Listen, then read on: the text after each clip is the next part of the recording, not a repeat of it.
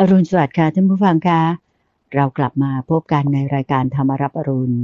ช่วงของขุดเพชรในพระไตรปิฎกกันอีกครั้งหนึ่งนะคะก็แน่นอนว่าเช้าวันนี้ต้องเป็นเช้าของวันเสาร์แน่นอนค่ะวันนี้เป็นเช้าของวันเสาร์ที่11กุมภาพันธ์ปีพุทธศักราช2566นะคะวันนี้เป็นวันแรม6ค่ำเดือน3แล้วก็ปีเถาะค่ะแน่นอนว่าทุกๆเช้าวันเสาร์เช่นนี้เราก็จะได้รับฟังพระอาจารย์พระมหาไพบูลย์อภิปุโนท่านได้มาเล่าให้ฟังหรือว่าสรุปให้ฟังของเนื้อหาอันทรงคุณค่ายิ่งในพระไตรปิฎกนะคะเรียกชื่อตอนกันว่าขุดเพชรในพระไตรปิฎกซึ่งพระอาจารย์พระมหาไพบูลย์อภิปุโนท่านก็พูดคุยให้ท่านผู้ฟังได้รับฟังสาธยายให้ฟังกันมาเกี่ยวกับขุดเพชรในพระไตรปิฎกนี้ปีนี้ก็ขึ้นเป็นปีที่4แล้วนะคะขณะนี้พระอาจารย์พร้อมอยู่แล้วค่ะที่จะพบกับท่านผู้ฟังทางบ้านเหมือนเช่นเคยนะคะเราไปกราบนมัสการพระอาจารย์พร้อมกันเลยค่ะกราบนมัสการเจ้าค่ะพระอาจารย์เจ้าค่ะเจริญพรเจริญพรสาธุเจ้าค่ะทุกวันเสาร์เราก็มีนัดกันคุณใจกับทั้งท่านผู้ฟังด้วยที่ว่าเราจะมาสุมหัวกันเพื่อที่จะศึกษาคำสอนของพระพุทธเจ้าที่ท่านได้ประกาศไว้อย่างดีซึ่งรูปแบบการศึกษาของเรานั้นก็คือจะไล่ไปตามลำดับที่พระอาจารย์ต้องมีรูปแบบการศึกษาอย่างนี้เพราะว่าเป็นสิ่งที่ครูบาอาจารย์ในรุ่นก่อนๆท่านก็เก็บรวบรวมข้อมูลคำสอนที่ยาวนานจนมาถึงบัดนี้ได้โดยในรูปแบบภาษาที่สำหรับใช้รักษาคำสอนคือหมายความว่าบางคนอาจจะคิดว่าทำไมถึงต้องมาศึกษาไล่เป็นไปตามลำดับภาษาก็ยากนั่นนี่แหละมันถึงให้มีการอนุรักษ์รักษาข้อมูลนี้อยู่จนถึง 2,000 กว่าปีได้นี่ไงเพราะว่าก็มีคนอย่างพวกเรานี่แหละที่มาทุ่มเทศึกษาอ่านทำความเข้าใจเนี่ยจะเป็นไปเพื่อประโยชน์ตลอดกาลนานเหมือนว่าอย่างที่ท่านผู้ฟังเทศฟังธรรมแล้วได้เกิดประโยชน์ทุกวันเนี่ยนะพระอาจารย์ได้ฟังเทศครูบาอาจารย์แล้วเกิดประโยชน์จนบวชอยู่ได้นี่นะก็เพราะว่าแม้ถ้า1,000 ปีที่แล้ว500 ปีที่แล้วครูบาอาจารย์ท่านไม่ได้ศึกษาไม่ได้ทำความเข้าใจไม่ได้เก็บข้อมูลเอาไว้เราจะไม่ได้ประโยชน์นะที่เราได้ประโยชน์ทุกวันเนี้ยเพราะคนรุ่นก่อนเขาศึกษาไงเขาทำความเข้าใจไงเช่นเดียวกันว่าถ้าวันนี้เราศึกษาเราทำความเข้าใจ100 ปี200 ปี1,000 ปีข้างหน้าคนพวกนั้นเขาจะระลึกถึงเราโอ้นี่ดูสิสมัยนั้นนะคุณเตือนใจกับพระอาจารย์นี่เรามาศึกษาหาข้อมูลทั้งท่านผู้ฟังด้วยเนี่ยนี่จะเป็นการรักษาคำสอนแล้วก็จะเป็นเหตุให้พระสัทธรรมนี้ตั้งอยู่ได้นานพระพุทธเจ้าบอกว่าเลยคือตลอดกาลนานไม่ใช่ว่าจะจำกัดอยู่แค่ 5,000 ปีทีนี้การศึกษาเนี่ยมันก็ต้องมีเงื่อนไขของมันคือไม่ใช่แค่ว่าจำได้เฉยแต่ว่าต้องมีการปฏิบัติตามอริยมรรคมีองค์ 8เพราะฉะนั้นท่านผู้ฟังเราใช้เวลาสัปดาห์ละครั้งหนึ่งกับชั่วโมงหนึ่งมาในการศึกษาแล้วเราก็ต้องปฏิบัติด้วยนำความรู้เหล่านี้ไปใช้ในการปฏิบัติในชีวิตประจำวันก็จะเกิดประโยชน์รูปแบบการศึกษาของเราก็ไล่ไปตามลำดับจากเล่มแรกหน้าแรกไปจนถึงหน้าสุดท้ายไล่ไปก็ไล่ไปทีละตัวอักษรทีละบรรทัดทีละหน้าทีละข้อไปแบบนี้ก็จะทำให้เราเก็บได้ทุกเม็ดถึงแม้ว่าเราคิดว่าเราจะอ่านทุกตัวอักษรแล้วนะแต่ว่าเนื้อความบางทีมันอาจจะหลุดบ้างเพราะว่าระดับความเข้าใจก็จะมีความแตกต่างกันตามระดับของสมาธิบ้างปัญญาบ้างซึ่งพระอาจารย์เนี่ยบางพระสูตรเนี่ยนะอ่านแบบอย่าไปพูดเลยคุณเดินใจ10 รอบเนี่ย10 รอบนี่มันยังน้อยไปแต่ว่าอ่านรอบแรกก็เข้าใจแง่มุมนี้อ่านรอบที่10ก็เข้าใจอีกแง่มุมนั้นอ่านรอบที่30เข้าใจอีกแง่มุมหนึ่งนี่มันเป็นอย่างนั้นเพราะฉะนั้นเป็นคำพูดเป็นคำสอนที่มีความหมายลึกเป็นชั้นโลกุตระว่าเฉพาะด้วยเรื่องสุญญตา นี่คือคำสอนพระพุทธเจ้าคือมันควรค่าแก่การจดจำควรค่าแก่การทำความเข้าใจควรค่าที่จะนำมาไตร่ตรองใคร่ครวญแล้วก็นำเข้าสู่จิตใจนั่นจะเป็นประโยชน์มากก็แบบว่ามาชวนท่านผู้ฟังตามละเอาบังคับด้วยล่ะบังคับแกมชวนให้ศึกษาให้อ่านเราบางทีอาจจะอ่านตามหลังอาจจะอ่านไปก่อนแล้วก็พอศึกษาแบบนี้แล้วก็จะทำให้ความรู้ของเรานั้นกว้างขวางคมแล่นไปได้เร็วมีประโยชน์ต่อคนรุ่นต่อไปเจ้าค่ะเกริ่นกันมาพอสมควรแล้วเราก็มาต่อกันเลยเจ้าค่ะวันนี้เราก็อยู่ในข้อที่40เนาะเจ้าค่ะก็มาถึงบทที่ของอังคุตรนิกายฉักกนิบาตซึ่งก็คือหมวดธรรมะที่มีธรรมะ6ข้อด้วยกันนะเจ้าค่ะอาจารย์เจ้าค่ะมีธรรมะ6ประการในวันนี้ก็ถึงข้อที่40ในพระสูตรที่ชื่อว่ากิมิละสูตรก็ว่าด้วยท่านพระกิมิละซึ่งตอนนั้นพระพุทธเจ้าก็อยู่ที่เมืองกิมิลาท่านพระกิมิละนี่คือเขาตั้งชื่อพระภิกษุตามเมืองที่ท่านมานะตามเมืองที่ท่านมาแล้วก็ได้ทูลถามพระพุทธเจ้าท่านพระภิกษุรูปนี้ว่าเหตุปัจจัยอะไรที่ทำให้พระสัทธรรมตั้งอยู่ได้นานหรือไม่ได้นานเมื่อพระพุทธเจ้าปรินิพพานไปแล้วข้อนี้น่าสนใจมากนะเหตุปัจจัยที่ทำให้พระสัทธรรมตั้งอยู่ไม่ได้นานเมื่อพระพุทธเจ้าปรินิพพานไปแล้วซึ่งตรงนี้จะมีหลายนัยยะเราเอานัยยะในข้อที่40นี้ก่อนพระพุทธเจ้าก็บอกกับท่านพระกิมิละบอกว่าก็คือโดยเงื่อนไขเนี่ยท่านพูดด้วยว่าหลังจากพระพุทธเจ้าปรินิพพานไปแล้วคือตอนที่พระพุทธเจ้ายังมีพระชนอยู่ยังไงพระศาสนาก็ยังอยู่แน่นอนถูกไหมเพราะท่านเป็นคนสอนแต่ว่าถ้าหลังจากท่านปรินิพพานไปแล้วเนี่ยทำไมมันถึงตั้งอยู่ได้นานหรือไม่ได้นานเพราะอะไรเจ้าค่ะเราเอาตามเนื้อหาในพระสูตรนี้ก่อนเนาะเจ้าค่ะก็คือพูดถึงความไม่เคารพยำเกรงนะว่าถ้าภิกษุภิกษุณีอุบาสกอุบาสิกาในธรรมวินัยเนี่ยอยู่อย่างไม่มีความเคารพไม่มีความยำเกรงในทั้งหมด6อย่างนี้นี่พระสัทธรรมนี้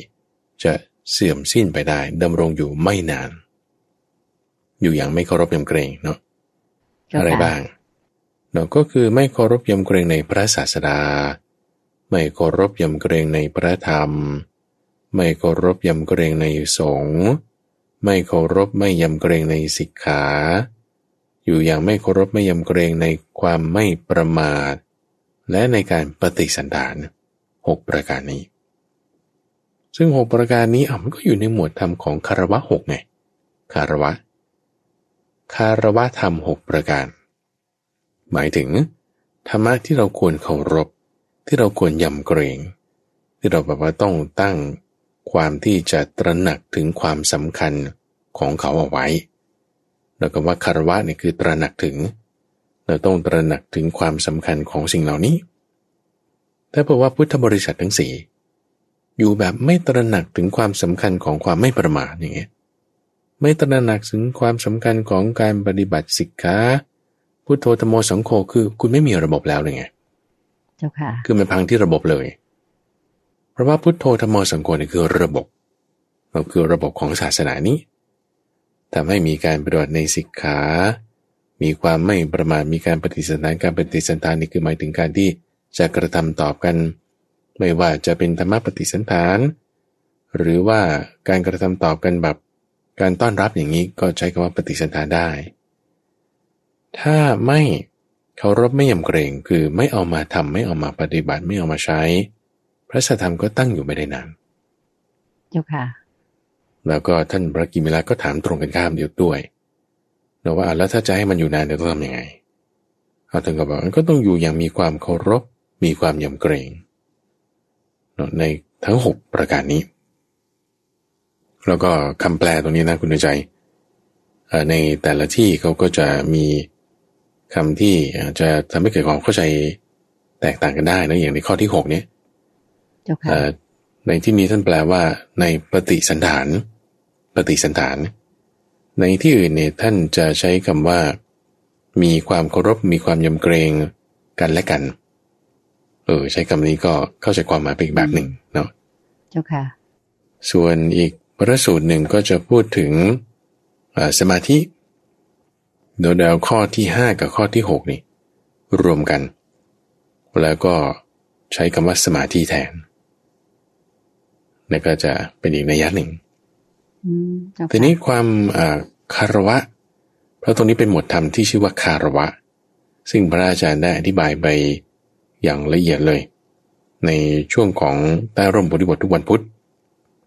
ในส่วนของมงคลชีวิตนะ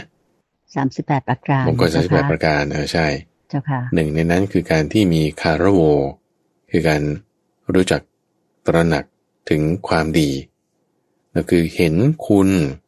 ของธรรมะรู้คุณของสิ่งนั้นเราจะเห็นคุณรู้คุณได้คุณก็ต้องมีปัญญาในการที่จะเห็นตระหนักถึงซึ่งข้อนี้เนี่ยมันจะไม่ใช่เหมือนกับว่าเราต้องคารวะพ่อแม่คารวะครูบาอาจารย์คือเพราะว่าข้อนั้นมันผ่านมาแล้วจากเรื่องของมงคลในการที่ว่าอุปถัมภ์ดูแลมารดาบิดามีรู้จักที่จะคบบัณฑิตนี่คือผ่านมาละแต่เรื่องคารวะเนี่ยมันเป็นเรื่องที่อยู่ในจิตใจแล้วคืออยู่ในจิตใจแล้วในการที่จะทำจิตของเราให้รู้ถึงความสำคัญไม่ใช่เกี่ยวกับการกตัญญูละแต่ว่าเป็นการที่เห็นถึงความสำคัญเป็นธรรมะที่ว่าลึกเข้ามาในจิตใจละทำให้จิตใจเนี่ยจะอ่อนน้อมเหมือนกับว่าทหารคือทหารเนี่ยเขาต้องมีการตะเบะใช่ไหมการทำความเคารพเพราะว่าวินัยมาเป็นตัวบังคับแต่ว่าเรื่องของวินัยเนี่ยคือคุณต้องรู้ถึงว่าอันนี้ยศใหญ่กว่าคุณต้องตะเบะอย่างนี้ใช่ไหมล่ะอันนี้คือลักษณะของคารวะใช่ใช่เพราะฉะนั้นเราต้องรู้ถึงตำแหน่งของเราว่าเราอยู่ตรงนี้มันมีความสำคัญนะพุทโธธัมโมสังโฆนะสิกขานะปฏิสันฐานนะอันนี้ถ้าเราไม่ตระหนักถึงความสำคัญเนี่ยมันก็จะเสื่อมไปเร็วพระศาสนาเข้าใจไหมอันนี้คือหลักการที่ว่าจะทำให้มันเสื่อมหรือดำรงอยู่ได้นานทีนี้นอกจากในทั้ง6ประการนี้ตามข้อที่40อันนี้คือเพื่อประโยชน์ต่อท่านผู้ฟังที่ต้องการศึกษานะพระอาจารย์ก็อยากจะเอานัยยะอื่นๆที่มาจากพระสูตรอื่นๆทั้งในอังคุตรนิกายหมวด5ในสังยุตตนิกายบ้างในเล่มอื่นๆที่คณิกายก็มีคิดว่าจะเอามารวบรวมพูดในที่นี้เพื่อให้เกิดภาวะมันจำได้ดีดีเลยเจ้าค่ะนอกจากกิมพิละสูตรนี้แล้วยังพูดถึงอยู่ในสังยุตตนิกายอันนี้ท่านจะเปรียบไว้เหมือนกับกลองศึกที่พวกกษัตริย์สถารหะเขาจะใช้ตีเวลาออกรบนั่นคือตีปลุกใจทหารเนี่ยตึมตึมตึมเนี่ยนะบุกเดินหน้าบุกเดินหน้านี่กลองนี่มันตีอยู่ตลอดเวลาถูกกระหน่ำตีอยู่ตลอดเวลาพอมันจะมีเวลาที่ว่าไอ้ไม้ของหน้ากลองเนี่ยมันจะสึกมันจะแตกเพราะมันโดนแรงกระทบอยู่ตลอดเวลาแล้วก็แรงสั่นสะเทือนของเสียงด้วยใช่ไหมเวลามันมีรอยแตกเขาก็จะเอาลิ่มไม้มาสอดลงไปทากาว10เสียบลงไปแต่เพื่อให้มันแข็งแรงเหมือนเดิมเอามาทดแทนไม้ที่มันบิ่นไปนะใช่ใช่ที่มันแตกไปบิ่นไปก็เอาไม้มาทำเป็นลิ่มเสียบลงไปทีนี้พอออกศึกอีกครั้งหนึ่งก็ตีอีกเอาจุดอื่นก็แตกอีกก็ลิ่มไม้ใหม่มาเสียบลงไปอีกพอออกรบอีกก็ตีอีกก็ลิ่มไม้ใหม่มาเสียบลงไปอีกถ้ามันแตกเนี่ยทำไปอย่างนี้ปรากฏว่าเอาไม้เก่านี่หาไม่เจอเลยเจ้าค่ะหายไปหมดเลยมีแต่ลิ่มใหม่ทั้งนั้นใช่ไหมใช่เหลือแต่ลิ่มไม้ใหม่ที่ใส่เข้าไปเท่านั้นอันนี้คือท่านยกอุปมาไว้นี่มาในสังยุตตนิกายนะท่านเปรียบไว้เหมือนกับว่าถ้าเผื่อว่าคำสอนที่เป็นตัวบทพยัญชนะของพระพุทธเจ้าเนี่ยนะไม่ว่าจะเป็นพระสูตรเป็นคาถาเป็นชาดกเป็นอะไรก็ตามปรากฏว่าถ้ามีการแต่งขึ้นใหม่ เป็นเรื่องนอกแนวมีพยัญชนะสละสลวยแล้วก็ปรากฏว่ามีคนกล่าวอยู่แล้วก็มีคนไปฟังแล้วก็ตั้งใจศึกษาแต่ว่าในขณะที่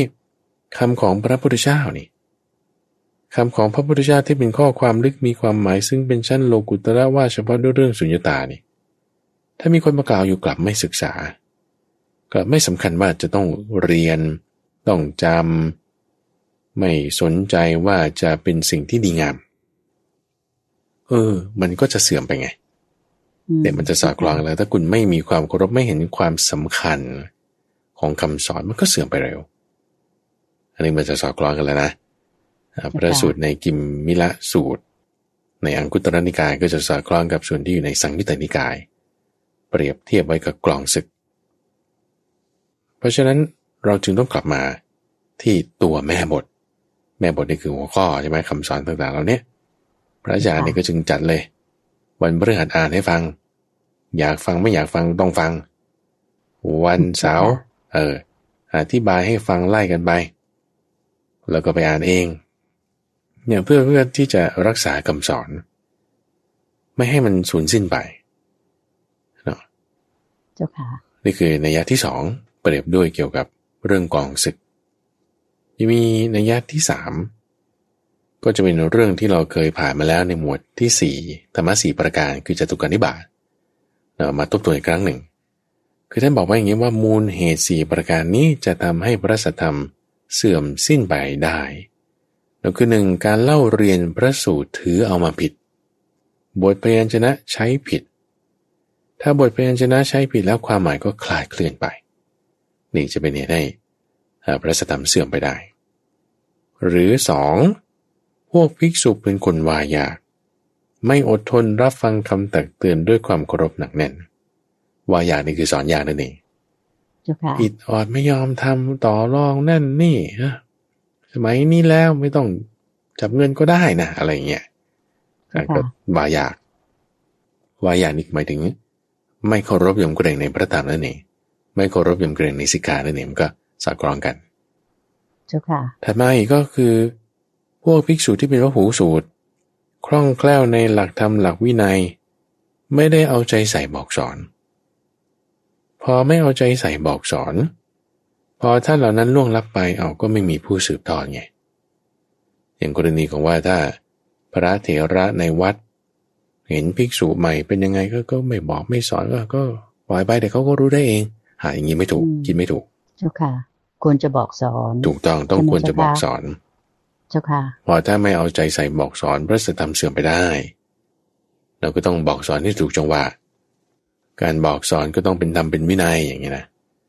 เจ้าค่ะก็ต้องเอาใจใส่บอกสอนในข้อที่สามส่วนประการที่สี่นัยยะที่สามนี้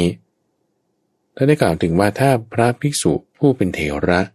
เป็นผู้นำในทางสามแล้วก็ไม่ทำตัวอย่างในกิจแห่งวิเวกธรรมคือไม่หลีกเล่นไม่ฝึกทำสมาธิเป็นผู้นำในทางสามในลักษณะที่ว่าก็ปฏิบัติสิ่งที่มันไม่ใช่กิจของสงฆ์เนอะหาทำสิ่งนั้นสิ่งนี้พวกพระรุ่นใหม่ๆที่เขาโตขึ้นมาเขาก็เห็นว่านี่มันก็น่าจะทำได้นะอย่างเงี้ยเช่นว่าทำพวกตามกันไปเสกเป่าทำเครื่องรางของขลังอาจารย์ตรงนั้นก็ทำได้ฉันก็เห็นครูบาอาจารย์นั้นทำมาฉันก็ทำบ้างอย่างเงี้ยก็เลยกลายเป็นเสื่อมไปเพราะฉะนั้นพระเถระก็ต้องอย่าสั่งสมบริขารอย่าย่อหย่อนในไตรสิกขาอย่าเป็นผู้นำในทางสามอย่าหลีกเลี่ยงในกิจแห่งวิเวกธรรมแต่ว่าให้ทำเป็นตัวอย่างในการปฏิบัติให้ดีเราปฏิบัติให้ถูกต้องตามธรรมตามวินัยมีความเคารพยำเกรงในพระพุทธธรรมพระสงฆ์หูสูตรก็เอาใจใส่บอกสอนอย่าว่ายากอย่างเงี้ยนะเราเรียนมาให้ถูกนี่ก็จะดีได้เจ้าค่ะอันนี้คือสามนัยยะที่ยกมาประกอบเพื่อให้ท่านผู้ฟังทราบว่ามันจะเกี่ยวข้องกันนะแล้วก็พอเวลาที่เรารู้แล้วว่าถ้าเราศึกษาไม่ถูกทำไม่ถูกมันเปลี่ยนแปลงไปได้เราก็ศึกษาเอาคือข้อนี้พระพุทธเจ้า พูดถึงพุทธบริษัท4ด้วยนะไม่ใช่เฉพาะพระภิกษุเท่านั้นก็ได้หมายความว่าท่านผู้ฟังเองที่เป็นหญิงหรือชายเด็กหรือผู้ใหญ่ก็มีส่วนในการที่จะรักษาศาสนาให้ดำรงอยู่ได้นานได้คือไม่ใช่เฉพาะพระนะคิดว่าหน้าที่รักษาศาสนาจะเป็นของพระอย่างเดียวไม่ใช่เป็นของโยมด้วยแล้วก็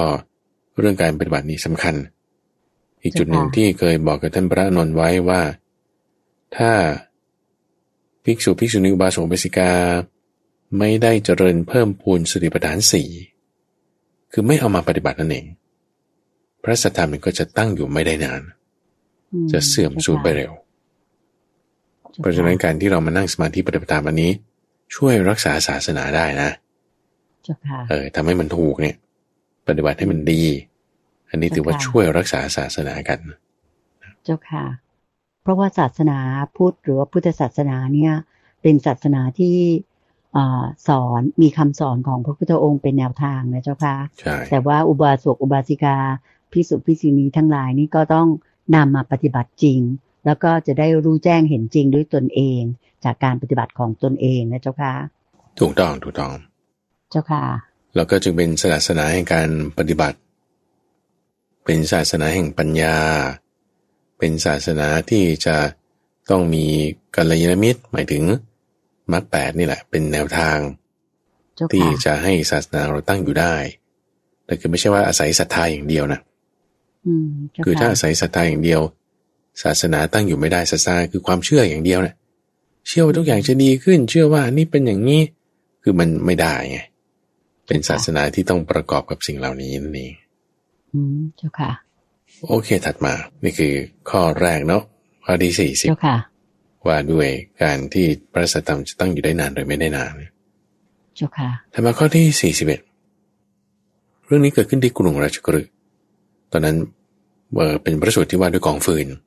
นาทารุกะขันธสูตรได้พูดถึงภิกษุที่มีความชำนาญทางใจนะมีความชำนาญทางใจหมายความว่าเขาสามารถที่จะควบคุมความคิดบังคับวาระจิตของตนเองได้ว่าต้องการคิดเรื่องอะไรก็คิดได้ไม่อยากคิดเรื่องอะไรก็ไม่คิดได้ละฮะโดยท่านสอนเรื่องนี้พระพุทธเจ้าเนี่ยท่านจะมีสไตล์การสอนนะว่าเดินไปเห็นภูเขาต้นไม้ท้องฟ้าทะเลหรือกองไฟท่านก็หยิบขึ้นมาสอนได้ในที่นี้เดินลงมาจากเขาคิจกูฏนี่พร้อมกับด้วยภิกษุเป็นจำนวนมากเห็นกองไฟใหญ่กองหนึ่งคือในที่นี้หมายถึงกองฟืนไม่ใช่กองไฟแต่เป็นไม้ที่เขากองเอาไว้แล้วก็พระสูตรนี้คือท่านพระสารีบุตรนะที่เดินลงมาถูกไหมไม่ใช่พระพุทธเจ้าคือพระพุทธเจ้าประทับอยู่ที่เขาคิจกูฏแต่ว่าตอนนั้นที่ลงมาเนี่ยคือท่านพระสารีบุตรคือท่านพระสารีบุตรเนี่ยจะมีสไตล์ในการที่จะไปบิณฑบาตของท่านเนี่ยจะไปที่หลังคนอื่นเขาทั้งหมดเลย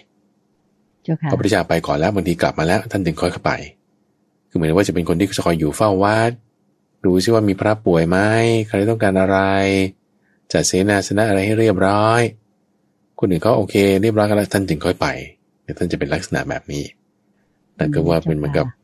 เสนาบดีที่จะบางทีไปก่อนหรือตามไปทีหลังจะคอยเฝ้าดูแลพระราชาคือพระพุทธเจ้าอย่างนั้นคือความเรียบร้อยทั้งหลายแหละใช่ไหมเจ้าค่ะในวาระนั้นก็เดินกันลงมาเสร็จปุ๊บเห็นกองฟืนแล้ว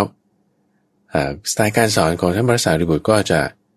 เหมือนพระพุทธเจ้าไงหยิบเอาอะไรต่างๆมาสอนในที่นี้เห็นกองฟืนใหญ่แล้วก็จึงเรียกเหล่าภิกษุให้สังเกตดูเห็นไหมกองฟืนเห็นนี่เห็นไหมว่าถ้าภิกษุผู้มีฤทธิ์บรรลุความชำนาญทางใจถ้าเขาต้องการจะน้อมจิตนะบอกว่ากองฟืนเนี่ยคือธาตุดินก็ทำได้ถ้าต้องการจะน้อมจิตนะว่ากองฟืนเนี่ยคือธาตุน้ำก็ทำได้ถ้าต้องการจะน้อมจิตไปนะว่ากองฟืนเนี่ยว่าเป็นธาตุไฟก็ทำได้นะถ้าต้องการจะน้อมจิตไปว่ากองฟืนนี่คือธาตุลมถ้าต้องการน้อมจิตไปว่ากองฟืนนี้มันงามหรือถ้าต้องการน้อมจิตว่ากองฟืนนี้มันไม่งามนะเขาก็สามารถทำได้นะสามารถทำได้หมายความว่าไงคือกองฟืนพวกนี้เขากองเอาไว้เนี่ย เพราะมันยังไม่แห้งไงยังไม่แห้งเขาต้องการที่จะกรองเอาไว้ก่อนให้มันแห้งแล้วถึงก็ไปทำฟืนหรือไปทำถ่านเจ้าค่ะเจ้าค่ะแล้วถ่านเนี่ยเขาก็เอามาจากฟืนที่มันต้องแห้งแล้วมันถึงจะดีแล้วเอามาเผาทำเป็นถ่านแต่ถ้ายังไม่แห้งเนี่ยโอ้ยเอาไปเผาไฟมันได้ไฟไม่ดีไม่แรงเพราะว่าความชื้นนี่มันยังอยู่ในท่อนฟืนซึ่งมีคนที่เขาเคยทำงานวิจัยในคุณใจเขาเอาฟืนที่ตัดจากต้นไม้ต้นเดียวกันเนี่ยแล้วก็ชิ้นหนึ่งเก็บไว้ให้มันแห้งก่อนแล้วจึงก็เอาไปทำฟืนเผาไฟแล้ววัดอุณหภูมิแล้ววัดเวลานะเพราะว่าไม้ที่ตัดมาสดๆจากต้นเดียวกันเนี่ยขนาดเท่ากันโอ้มันให้ไฟอุณหภูมิไม่แรงเท่าเพราะมันมีมวลน้ำอยู่ข้างในของมันในขณะที่แห้งแล้วเนี่ยมวลน้ำลดลงไปหลายเปอร์เซ็นต์เลยถ้าอาจารย์จะไม่ผิดจะประมาณสัก 12% จากน้ำหนักเดิมของเขาแต่ว่าให้ไฟดีกว่าให้ไฟแรงกว่าอุณหภูมิสูงกว่าได้ยาวนานกว่าเป็นอย่างนั้นแล้วก็เลยเป็นข้อที่ว่ามันมีน้ำอยู่ข้างในประเด็นคือคุณเห็นไหมดินล่ะดินก็คือถ้าดินที่มันเป็นของแข็งก็คือตัวไม้น้ำก็คือความชื้นที่อยู่ข้างในไฟก็คือความร้อนที่เจ้าดินเนี่ยมันจะเปลี่ยนเป็นความร้อนได้ลมก็คือลักษณะแก๊สที่จะเข้าไปสันดาบอย่างออกซิเจนจะเข้าไปสันดาบกับฟืนได้มันก็ต้องมีความร้อนเป็นตัวเร่งปฏิกิริยาในลมที่เข้าไปสันดาบก็คือธาตุลมเจ้าค่ะคุณเห็นแล้วคุณชอบไหมนั่นคืองามคุณเห็นแล้วคุณพิจารณาในความปฏิกูลได้ไหมนั่นคือไม่งามอาจจะวิเคราะห์ได้เพราะอะไรเพราะมีความชำนาญทางใจมีฤทธิ์มีความชำนาญทางใจซึ่งก็ได้เป็นการที่จะฝึกให้เห็นถึงสิ่งหนึ่งว่ามันไม่เที่ยงมากๆเลยนะเจ้าค่ะว่าฟืนเนี่ยโหมันไม่เที่ยงเนี่ยคุณเห็นได้หลายแบบนะเห็นจากที่มันเป็นไม้ว่ามันเป็นดินเห็นจากที่มันเป็นไม้ว่ามันเป็นน้ำเห็นเป็นไฟเห็นเป็นลมเห็นเป็นงามเห็นเป็นไม่งามได้แต่ซึ่งนัยการสอนแบบนี้พระอาจารย์ก็เพิ่งจะเห็นท่านพระไตรปิฎกเนี่ยพูดอย่างนี้พระพุทธเจ้าจะไม่ได้ตรัสแบบนี้นะแต่ท่านพระไตรปิฎกท่านจะมีสไตล์การเทศเป็นแบบนี้จะแตกต่างหรือเพิ่มเติมจากที่พระพุทธเจ้าบอกไว้ให้เห็นความไม่เที่ยงในลักษณะแบบนี้แล้วก็ถ้าเป็นพระพุทธเจ้าตรัสท่านจะเป็นลักษณะที่ว่าให้เห็นปฏิกูลนะว่าจากปฏิกูลเป็นไม่ปฏิกูลแล้วก็เป็นทั้งเหนือจากสิ่งนั้นแล้วก็ให้เป็นอุเบกขาอย่างนี้ก็จะมี4นัยยะเจ้าค่ะแต่ของท่านพระสารีบุตรนี่เป็น6นัยยะแบบนี้ข้อที่41เจ้าค่ะโอเคก็เพื่อให้เห็นความไม่เที่ยงนั่นเองเนาะเจ้าค่ะถัดมาในข้อที่42วันนี้ข้อที่42พระสูตรที่ว่าด้วยท่านพระนาคิตะในนาคิตะสูตรอันนี้เป็นเรื่องที่พระพุทธเจ้าอยู่ที่แคว้นโกศลในนิคมที่ชื่อว่าอิชานังกละคราวนั้นเนี่ยพวกชาวบ้านอิชานังกละเนี่ยพอเขารู้ว่าพระพุทธเจ้ามาประทับอยู่ที่นี่นะตอนนั้นท่านพระนาคิตะเป็นพระอุปถากพอรู้กันแล้วเนี่ยโอ้แห่กันมาว่าโอ้ยจะนานๆจะเห็นพระพุทธเจ้าดีเนี่ยต้องรีบมาท่านเป็นยังไงก็มาถึงเสร็จปุ๊บก็ประชุมกันอยู่ที่บริเวณด้านนอกป่าที่จะเข้ามาพบพระพุทธเจ้าเนี่ยนะก็โอ้โหเสียงอื้ออึงเลยเดี๋ยวเอาที่นั่งมาเดี๋ยวเอาเตรียมของหรือยังไกลว่าคนนั้นไปไหนยังไงโอ้เสียงมาลงชงเชงบนกึ่งกลางกันเต็มที่เลยนะเจ้าค่ะเพราะว่าเขาก็จะไม่คุ้นเคยไงเพิ่งมาครั้งแรกธรรมเนียมปฏิบัตินี่ก็จะไม่ค่อยคุ้นเคยว่าภิกษุในธรรมวินัยนี้เขาชอบเสียงเงียบๆคืออย่างที่เราไปวัดเนี่ยคนนั้นก็พูดนั้นคนนี้โอ้มันวุ่นวายนะแต่ถ้าเป็นวัดที่สงบไม่ต้องมีใครพูดอะไรมากอย่างเงี้ยอย่างเงี้ยดีเข้าใจไหมเจ้าค่ะคือนี่คือลักษณะของพระพุทธศาสนาพอส่งเสียงกันอื้ออึงอยู่ทางนอกราวป่านี่เสียงมันก็เข้ามาถึงที่ด้านในป่าพระพุทธเจ้าได้ยินก็จึงเรียกอุปถากมาถามคือท่านพระนาคิตะเราเรียกท่านมาถามว่านี่มันเสียงอะไรเหมือนกับ ชาวประมงเขาแย่งปลากันที่สะพานปลาเจ้าค่ะอุปมาเนี่ยนะคุณเดชพระอาจารย์ไม่เข้าใจนะ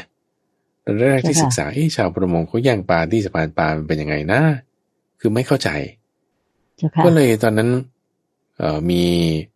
พระภิกษุท่านหนึ่งที่ท่านมาจากภาคใต้นะก็เลยไปถามว่ามาท่านนี้ท่านก็เลยเปิดคลิป YouTube ให้ดูคุณใจเวลาเรือเขาจะเข้ามาเทียบท่านะที่ว่าเขาจับปลากันมาแล้วเนี่ยนะเจ้าค่ะไอ้คนที่เขาจะไปซื้อปลาต่อเนี่ยขณะเรือมันยังไม่ถึงท่าเลยยังไม่จอดสนิทดีก็โดดขึ้นแล้วก็โดดขึ้นแล้วไหนมีปลาเท่าไหร่ต่อรองเลยต่อรองเอากี่กิโลกี่ตันราคาเท่าไหร่ประมูลกันคนนี้เจ้าเท่านี้คนนี้เจ้านี้คือประมูลกันต่อรองกันคนนั้นก็ว่าอย่างนี้คนนี้ก็ว่าอย่างนี้แย่งกันประมูลแบบนั้นเลยนะเจ้าค่ะโอ้โหเจ้าค่ะแบบมันวุ่นวายมากเลยนะเจ้าค่ะได้เห็นภาพแล้วโอเก็ตเลยว่ามันเป็นยังไงอุ้ยพระพุทธเจ้าเคยไปทะเลแล้วทำไมท่านถึงจะรู้ข้อนี้ได้เจ้าค่ะเสียงอึ้งมากหรือเราดูสารคดีเวลาที่เขาจะประมูลปลากันที่ประเทศญี่ปุ่นอย่างนี้ก็ตามนะเขาก็ใช้หลักการประมูลอย่างเงี้ยนั่นก็แปลว่ามีระเบียบแล้วนะมีระเบียบคนญี่ปุ่นนี่มีระเบียบเขายังจะต้องใช้เสียงใช้อะไรกันนะก็จะเป็นแบบนั้นเดี๋ยวนี้พอเขาเปลี่ยนเป็นระบบอิเล็กทรอนิกส์มันก็จะค่อนข้างจะเรียบร้อยขึ้นนิดหนึ่งอย่างเงี้ยเจ้าค่ะสมัยก่อนเนี่ยโอ้โหอึ้งมากทีนี้พอท่านว่าอย่างนี้แล้วท่านพระนาคิตาก็เลยเล่าให้ฟังว่านี่ชาวบ้านเนี่ยมากันเพียบเลยทั้งของทั้งยาทั้งอาหารนี่รอเข้าเฝ้าพระพุทธเจ้าอยู่ขอนิมนต์พระพุทธเจ้าเนี่ยออกไปพบข้างนอกแล้วกันคือมันเข้าไม่ได้นะคนมันเยอะมากนะคือพอท่านพระนาคิตารายงานแล้วว่าสถานการณ์เป็นอย่างนี้คือท่านก็ไม่อยากจะออกไปพบไงก็เพราะว่าคนมันเยอะแล้วมันก็เสียงดังโดยท่านบอกอย่างนี้บอกว่าเราไม่ได้จะหาความสุขจากการที่ว่าต้องมีคนสักการะมีคนสรรเสริญนะคือยกความสุขชุดเนี้ยความสุขชุดที่เกิดจากว่าต้องมีคนชมต้องได้รับสิ่งของนี่แหละคือสุขที่เกิดจากสักการะสรรเสริญใช่ไหมซึ่งมันเป็นประเภทเดียวกันกับสุขที่เกิดจากการนอนหลับแม่งสบายอย่างเงี้ยสุขประเภทเดียวกันเขาเรียกสุขที่ไม่สะอาดสุขที่ไม่สะอาดสุขที่ไม่สะอาดเกิดจากอะไรก็เกิดจากการที่ว่าไม่ได้เนกขัมมสุขไม่ได้ความสุขที่เกิดจากในภายในไม่ได้ความสุขที่เกิดจากความสงบระงับถ้าคุณไม่ได้ความสุขที่เกิดจากความสงบระงับคุณต้องไปหาความสุขที่เกิดจากการสรรเสริญสุขที่เกิดจากการได้รับลาภปัจจัยสี่สุขที่เกิดจากการนอนหลับต้องไปหาความสุขประเภทนั้นแต่พระพุทธเจ้าอยู่ตรงเนี้ยสุขดีอยู่แล้วเพราะได้โดยไม่ได้โดยไม่ลำบากซึ่งฉันทั้งสี่เพราะฉะนั้นพวกนั้นอย่ามาติดเราหมายถึงที่เขาจะมายกย่องสรรเสริญเนี่ยเราไม่ติดตรงนั้นเพราะเรามีความสุขในภายในความสุขประเภทนั้นเนี่ยเป็นความสุขที่ไม่สะอาดเป็นประเภทเดียวกับสุขที่เกิดจากการนอนหลับเป็นบอกว่าต้องให้เขายกย่องสรรเสริญต้องมีตำแหน่งต้องแบบว่ามาเขียนอะไรรายงานอย่างเงี้ยนะอ่านรายงานแล้วก็โอเคดีชื่นชมกันอะไรอย่างงี้ไม่จำเป็นก็นี่คือความตรงนี้นะคือเป็นข้อความที่อันนี้คือพระอาจารย์แปลมาให้แล้วนะแต่พระพุทธเจ้าเนี่ยท่านใช้คำว่าบอกกับท่านพระนาคิตานะว่านาคิตาเราไม่ติดยศไม่ติดเราอย่างนี้นะแล้วก็พูดถึงว่าความสุขเหล่านี้ไม่ดีแต่เราได้ความสุขที่เกิดจากในภายในก็พูดเปรยๆว่าฉันไม่ไปหรอกคือฉันไม่ออกไปหาพวกนั้นหรอกนี่คือท่านพระนาคิตายังไม่ได้ทูลนิมนต์เลยนะแค่มารายงานเฉยๆว่ามีพวกนี้มาไม่ไปหรอกเพราะว่าฉันก็อยู่ชิวๆเฉยๆอย่างนี้สบายดีอยู่แล้วไม่ไปเจ้าค่ะแต่ว่าท่านไม่ได้พูดว่าไม่ไปนะแต่พูดแบบว่าอ้อมๆชี้แจงอย่างนี้ว่าตอนนี้เราก็อยู่สุขดีแล้วทีนี้พระนาคิตาก็จึงบอกว่าขอนิมนต์พระพุทธเจ้าเถอะไปรับแล้วอย่างน้อยเขาก็มาแล้วนะมาจากทางไกลแล้วเราก็ควรจะไปรับเราท่านเปรียบไว้อย่างนี้ท่านพระนาคิตาก็เปรียบไว้ดีนะเปรียบไว้เหมือนฝนเม็ดใหญ่เนี่ยตกลงมาแต่พอมีฝนเม็ดตกลงมาแล้วน้ำก็ต้องไหลไปตามที่ลุ่มเหมือนกันเพราะว่าพระพุทธเจ้าเนี่ย มีศีลมีปัญญาทำให้ชื่อเสียงเนี่ยกระจรกระจายไปพวกเหล่านั้นก็จึงหลั่งไหลกันมาก็ให้พระพุทธเจ้าไปเถอะพระพุทธเจ้าก็พูดข้อนี้เป็นครั้งที่สองเป็นครั้งที่สองว่าเราได้สุขที่เกิดจากในภายในสุขที่เกิดจากลาภสักการะสรรเสริญเนี่ยไม่ได้กินหรอกคือเราไม่ยินดีในข้อนั้นไม่ติดในข้อนั้นไม่ไปแต่คือท่านไม่ได้พูดนะว่าไม่ไปแต่ว่าคือพูดครั้งที่สองคือพูดเลี่ยงๆนะเจ้าค่ะนี่คือครั้งที่สองแล้วก็อธิบายเพิ่มเติมอีกคุณใจอธิบายเพิ่มเติมประเด็นนี้น่าสนใจที่สุดเลยคือ6ประการนะ6ประการ6ประการนี่คือบอกว่าถ้าบอกว่าเราอยู่ในป่านี่คือพระพุทธเจ้าสอนนะว่าคนที่เขาจะอยู่ในป่าหรือคนที่เขาจะอยู่ในบ้านนี่คือแบ่งเป็น2ส่วนนะในทั้ง6ข้อเนี่ยนะคือพระอาจารย์อยากจะคือถ้าท่านผู้ฟังไปอ่านมันก็จะไล่มาตามลำดับเนอะแต่พระอาจารย์จะกรุ๊ปให้เพื่อความเข้าใจด้วยรวดเร็วคือทั้ง6ข้อเนี่ยจะแบ่งเป็น2ส่วนคือส่วนที่อยู่ในป่ากับส่วนที่อยู่ในบ้านอยู่นี่คือหมายถึงว่าการที่ภิกษุรูปใดรูปหนึ่งจะอาศัยอยู่ในหมู่บ้านใกล้กับผู้คนหรือจะไกลสักหน่อยอยู่ในป่าเนาะ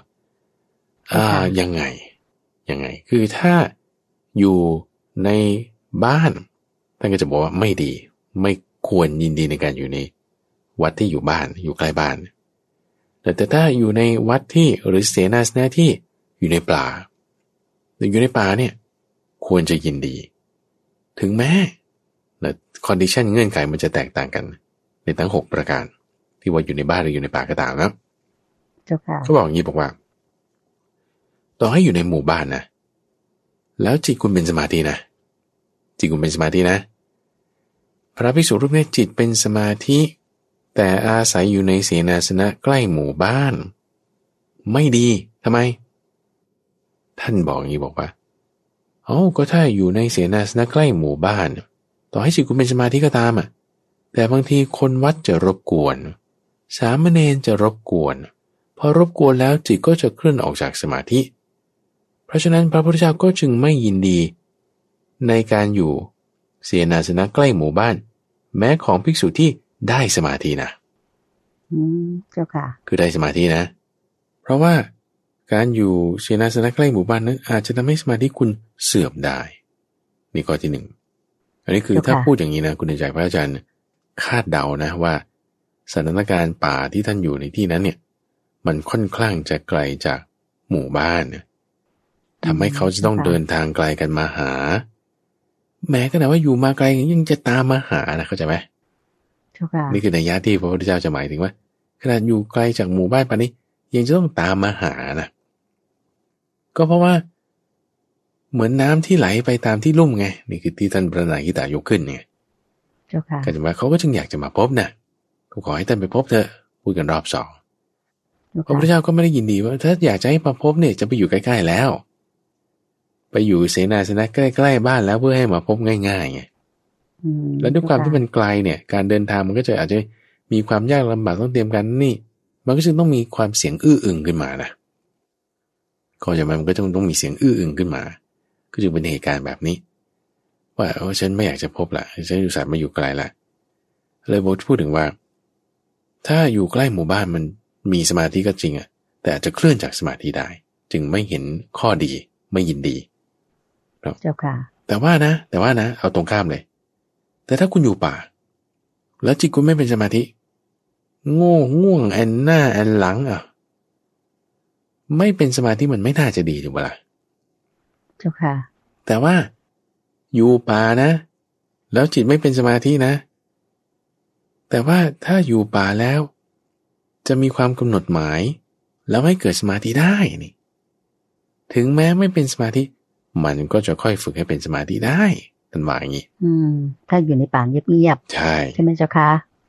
ท่านจึงยินดีการอยู่ป่าของภิกษุถึงแม้ว่าไม่ได้สมาธินั้นก็ตาม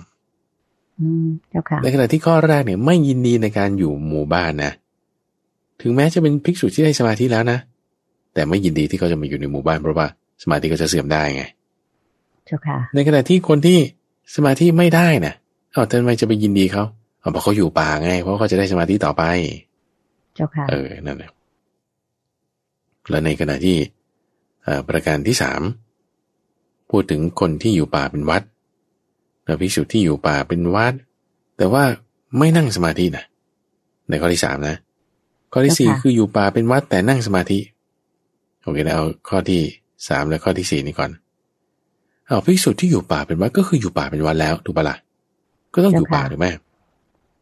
แล้วพวกที่อยู่ป่าเป็นวัดถึงแม้ว่าจะไม่นั่งสมาธินะท่านก็ยังยินดีกับพวกที่อยู่ป่านี้เพราะอะไรเพราะว่าอย่างน้อยเขาจะสามารถทำสมาธิให้เกิดขึ้นได้ถึงแม้ตอนนี้จะไม่เป็นสมาธิก็ตาม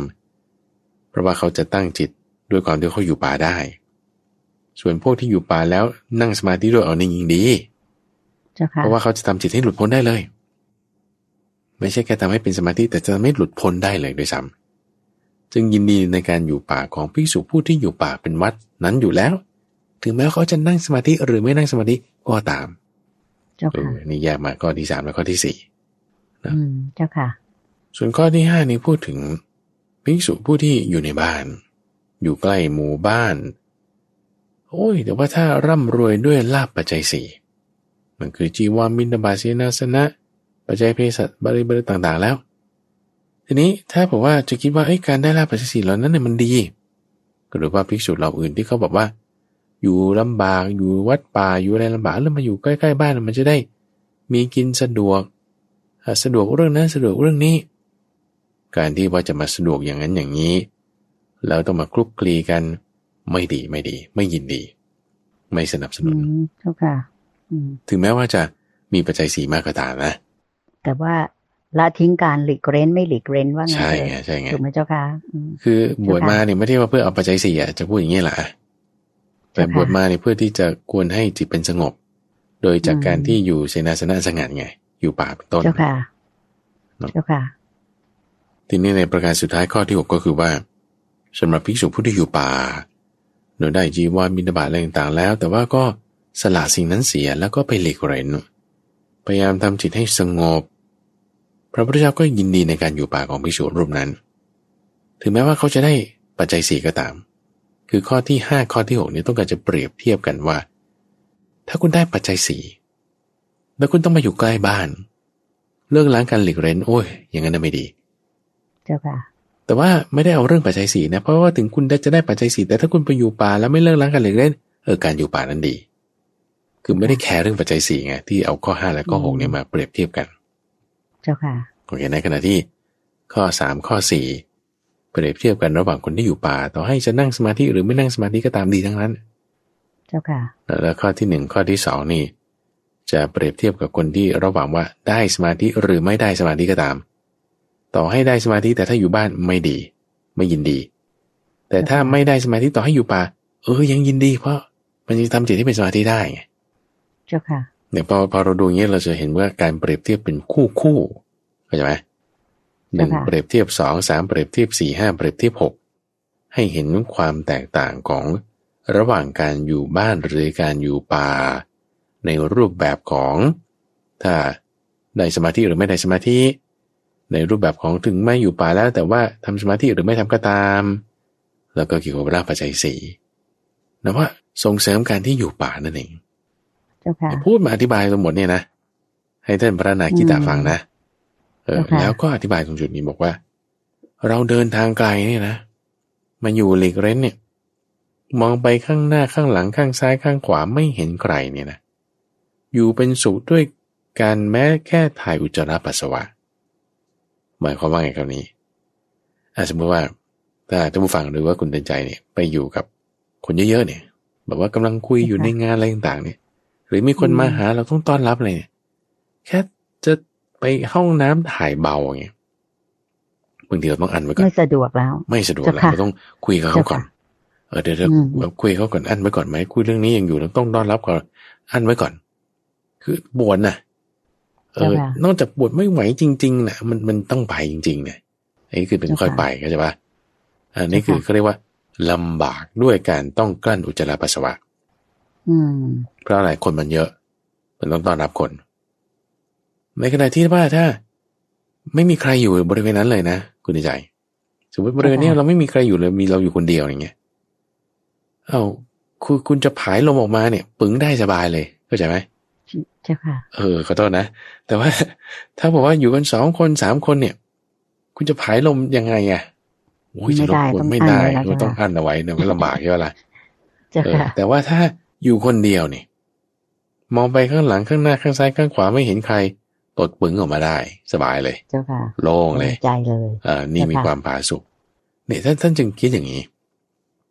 จึงมาอยู่เสนาสนะอันสงัดหลีกเร้นแล้วก็เพื่อที่จะให้เป็นตัวอย่างด้วยนี่คือพูดในที่อื่นนะว่าต้องการหนึ่งเพื่อความอยู่เป็นผาสุกในปัจจุบันของตนเองและ2เพื่อที่ว่าจะเป็นตัวอย่างกับคนรุ่นหลังเจ้าค่ะแล้วก็บางครั้งเนี่ยคือท่านก็เปิดโอกาสให้พบนะโดยการที่ว่าไปอยู่ในเมืองในที่วัดอะไรต่างๆที่มันเข้าพบได้ง่ายนี่ก็เป็นโอกาสนั้นแม้แต่ว่าในที่นี้ก็ไม่รู้ว่าชาวบ้านอิจฉานังคละเนี่ยเขาจะได้พบพระพุทธเจ้าไหมนะในวันนั้นนะทีนี้ท่านผู้ฟังอาจจะมีความคิดอย่างนี้ว่าแหมทำไมพระพุทธเจ้าไม่เมตตาให้พบบ้างอะไรเงี้ยนึกออกไหมว่าเขาอุตส่าห์เดินทางมาตั้งไกลจะมาพบก็ท่านก็ควรจะไปพบเขาหน่อยอย่างเงี้ยนะซึ่งอันนี้ในพระสูตรนี้ก็ไม่ได้บอกไว้ว่าไปพบหรือไม่นะแต่ว่าที่พูดถึงบันทึกมาเนี่ยคือจะเป็นแค่หลักคำสอนเนาะหลักคำสอนแล้วก็บางทีก็เหตุการณ์อย่างนี้ก็เกิดขึ้นอยู่เรื่อยๆกลุ่มภิกษุกลุ่มนี้สำเสียงดังท่านก็ไล่หนีเลยไม่ให้อยู่ด้วยจนกระทั่งว่าแหมรู้สึกว่าเหมือนกับว่าลูกโคไม่มีแม่มันก็เดินเตร่หรือต้นไม้ยังอ่อนไม่ได้รดน้ำมันก็จะเหี่ยวเฉาก็จึงจะค่อยแผ่เมตตาให้เขาเข้ามาทีละน้อยเพราะฉะนั้นเคสแบบนี้นะคุณเดินใจถ้าจะได้พบต้องเป็นยังไงสมมติเราวิเคราะห์กันก่อนนะคือตรงเหตุการณ์นี้ได้พบหรือไม่ได้พบเราไม่รู้แต่ว่าถ้าแหมเดินทางไกลมาแล้วอ่ะแล้วฉันอยู่ใกล้ๆตรงนี้ฉันจะเดินทางไปพบเนี่ยทำไมจะไม่ได้ล่ะถ้าจะได้พบต้องทำยังไงเรามาวิเคราะห์กันนะโอเคนะอย่างน้อยนะคือคุณต้องเงียบอย่าทำเป็นเหมือนเสียงอื้ออึงเหมือนคนแย่งอยู่ที่สะพานปลาต้องเงียบต้องสงบเสงี่ยมใช่ต้องระงับต้องเงียบแล้วก็หาโอกาสรอโอกาสขอโอกาสตอนในการที่จะเข้าเฝ้าเข้าพบอย่างเงี้ยจะได้พบอยู่เข้าใจไหมมันถึงจะสมเหตุสมผลเพราะว่าศาสนาที่ธรรมะในนี้ไม่ใช่ว่าสำหรับคนอื้ออึงไงไม่ใช่ต้องตีเปล่าประกาศร้องโอ้คนนั้นทำบุญเท่านี้อันนี้มาหรือยังอะไรเงี้ยเพราะนั้นมันเวลาเราไปวัดเนี่ยเราควรจะเป็นระงับเงียบๆไงเจ้าค่ะคือไม่ใช่บอกว่าเอาจานมาเอาถาดมานี่เตรียมหรือยังเนี่ยเสียง8 หลอดขึ้นเนี่ยไม่ดีซึ่งบางทีเราจะเห็นเนี่ยคือบางทีลูกศิษย์วัดป่าเราได้โศกเองก็ตามแบบบางคนก็เป็นเนี่ยแต่ว่าต้องค่อยๆเตือนค่อยๆบอกกันนะว่าจุดนี้ก็ต้องพูดเบาๆหน่อยอย่างเงี้ยนะอย่าให้เราพูดเป็นเสียงดังอย่างเงี้ยนะแล้วก็ค่อยๆพูดกันหรืออะไรเงี้ยก็จะเป็นการดีถึงจะเป็นระบบในธรรมะในนี้ที่ถูกต้องเนี่ยคือถ้าพระพุทธเจ้าถ้าไม่ทำเป็นตัวอย่างไว้นะเราก็จะไม่ได้มาสังเกตแล้วก็ต้องมาคอยปรับให้ลักษณะการปฏิบัติของเราให้มันไปตามแนวเดียวกันนะเข้าใจไหมก็คือเราก็อาจจะแบบว่าไม่ได้ปิดวาจานะเจ้าค่ะพระอาจารย์ตอนที่ปฏิบัติธรรมเนี่ยมันก็จะมีการพูดหลงฉงเฉงกันไปแล้วก็มีการจับกลุ่มจับหมู่กันอะไรอย่างที่ว่าพอพระอาจารย์ให้ไม่มีการปิดวาจาแล้วก็ไม่ให้คุกคลีกันเนี่ยเจ้าค่ะมันก็จะแบบได้อยู่กับตัวเองได้เงียบสงบวัดเงียบสงบอะไรอย่างเงี้ยเจ้าค่ะใช่ใช่ซึ่งอันนั้นก็เป็นสิ่งที่ดีนะเจ้าค่ะเพราะว่าผู้ปฏิบัติก็จะได้ตั้งมั่นปฏิบัติอย่างเรียกว่ามีสมาธิเจ้าค่ะใช่เห็นไหมว่ามันมีประโยชน์นะใช่ไหมล่ะถ้าบอกว่าเสียงไม่อื้ออึงระงับมันก็ดีแล้วคุณใจก็เคยเล่าประสบการณ์นี้ให้ฟังเหมือนกันแต่พอเปิดวาจาแล้วโอ้ยจะมาเข้าสมาธิอีกทีมันยากเลยนั่นแหละเป็นอย่างนั้นโยมจำได้ว่าครั้งแรกที่โยมปฏิบัติกันนะเจ้าค่ะพอปิดวาจามาสงบมาพอตอนก่อนจะลาสิกขาเจ้าค่ะ วันเสาร์พระอาจารย์ก็ให้เปิดวาจาใช่ไหมเจ้าคะอืมพอเปิดวาจาแล้วเนี่ยแต่ว่าห้ามพูดในที่ปฏิบัติธรรมก็ยังเงียบอยู่ทีนี้วันแรกที่ว่าแบบว่าข้างนอกพูดได้เนี่ยพอคนเริ่มพูดนี่โยมยังรู้สึกว่าอุ้ยหนวกหูจังเลยเราชินเงียบมากกว่าเจ้าค่ะพระอาจารย์เจ้าค่ะใช่เพราะว่านั้นจะเป็นประโยชน์ต่อการปฏิบัตินั่นเอง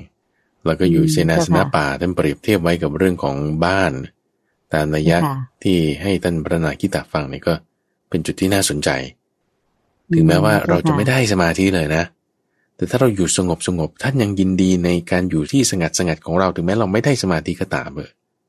เพราะว่ามันมีหนทางที่จะทำให้เราได้สมาธิได้เพราะว่าเราอยู่ในที่เงียบสงบถูกไหมเจ้าค่ะใช่ใช่อยู่สถานที่บรรยากาศอำนวยใช่เจ้าค่ะแต่ว่าในขณะที่นะแต่ว่าจิตเราสงบอยู่แล้วแต่ถ้าคุณไปอยู่สถานที่ที่มันอึกระทึกครึกโครมท่านไม่ยินดีเลยนะเพราะว่าบางทีมันจะสมาธิเสื่อมได้ไงใช่สมาธิเคลื่อนเจ้าค่ะอย่างว่าเคลื่อนไปเดี๋ยวก็หลุดแล้วไม่ได้นานแน่นะเจ้าค่ะสมาธิเจ้าค่ะโอเคอันนี้นับว่าดีมากๆเลยเจ้าค่ะอันนี้ก็เป็นพระสูตรสุดท้ายในวรรคนี้เจ้าค่ะทีนี้ก็ยังคิดว่ามีเวลาได้อีกพระสูตรหนึ่งเป็นพระสูตรที่ไม่ยาวมากเป็นเริ่มต้นของวรรคต่อไปวรรคที่5ว่าโดยท่านพระธรรมิกะแต่ว่าท่านพระธรรมิกะนี้จะเป็นเรื่องที่มาต่อไปตอนนี้ก็จะเป็นข้อที่43นาคสูตรว่าโดยนาคนี่คือ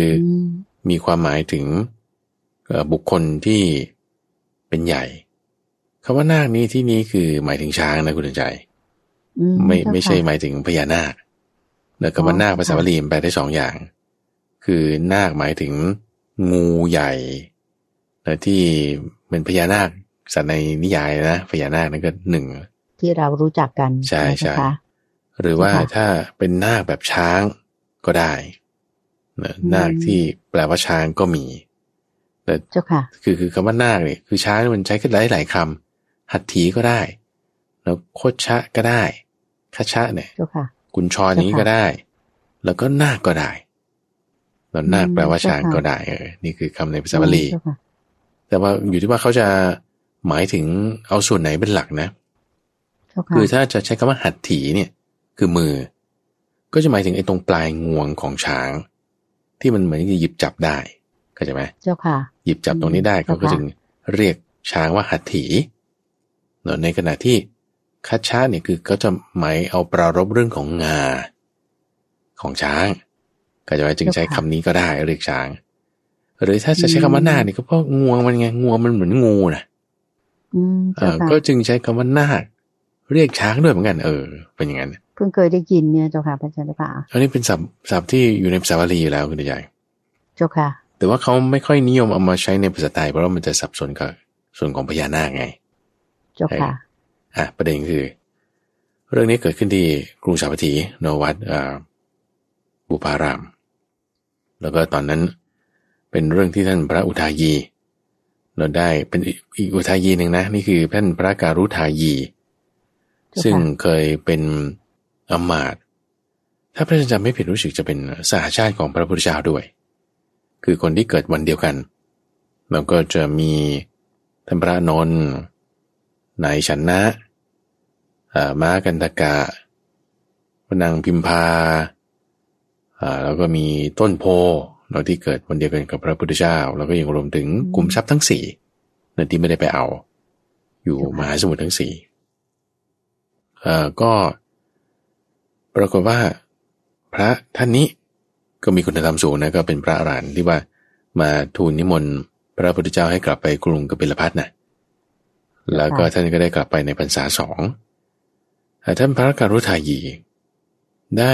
มาถามพระพุทธเจ้าคือตอนนั้นก็ไปด้วยกันกับท่านพระนนท์แล้วก็พระพุทธเจ้าด้วยแล้วไปที่ท่าน้ำที่ชื่อว่าปุพพโกฏกะซึ่งท่าน้ำตรงนั้นเนี่ยคือเขาก็มี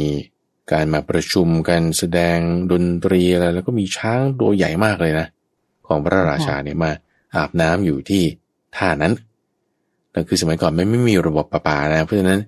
เราจะต้องทุกคนจะเอาน้ำอะไรต้องมาที่ท่ามันก็จะอึ้งอะไรมากเลยพระพุทธเจ้าพระนนท์แล้วก็พระอุทายีก็อยู่ที่นั่นด้วยแล้วปรากฏว่า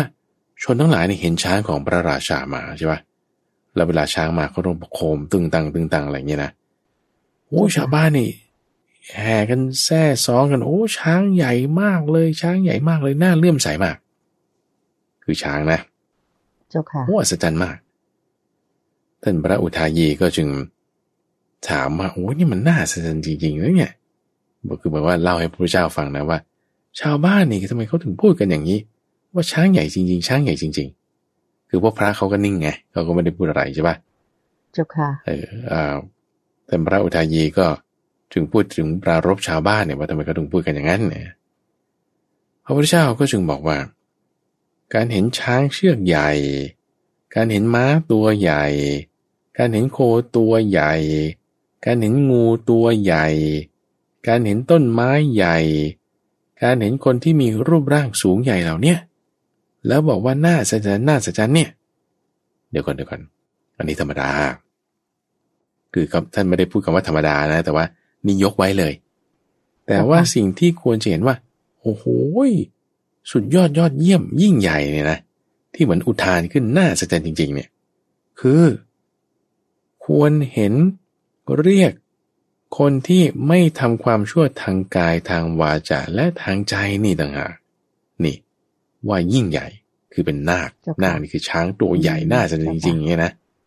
ถึงจะเป็นผู้ยิ่งใหญ่ที่แท้จริงแบบนั้นค่ะเจ้าค่ะอาจารย์ถูกต้องนาคนี่เองนาคนี่คือตัวใหญ่ไงคือช้างยิ่งใหญ่ไม่ว่าจะช้างม้าต้นไม้คนที่จริงๆแล้วคนที่ไม่ทำความชั่วทางกายวาจาใจนี่ต่างหากถึงจะยิ่งใหญ่จริงไม่ใช่ช้างไม่ใช่งูไม่ใช่โคไม่ใช่ม้าไม่ใช่ต้นไม้ไม่ใช่คนคนที่ร่างกายสูงใหญ่นั้นไม่ใช่แต่คือการกระทำทางกายวาจาใจ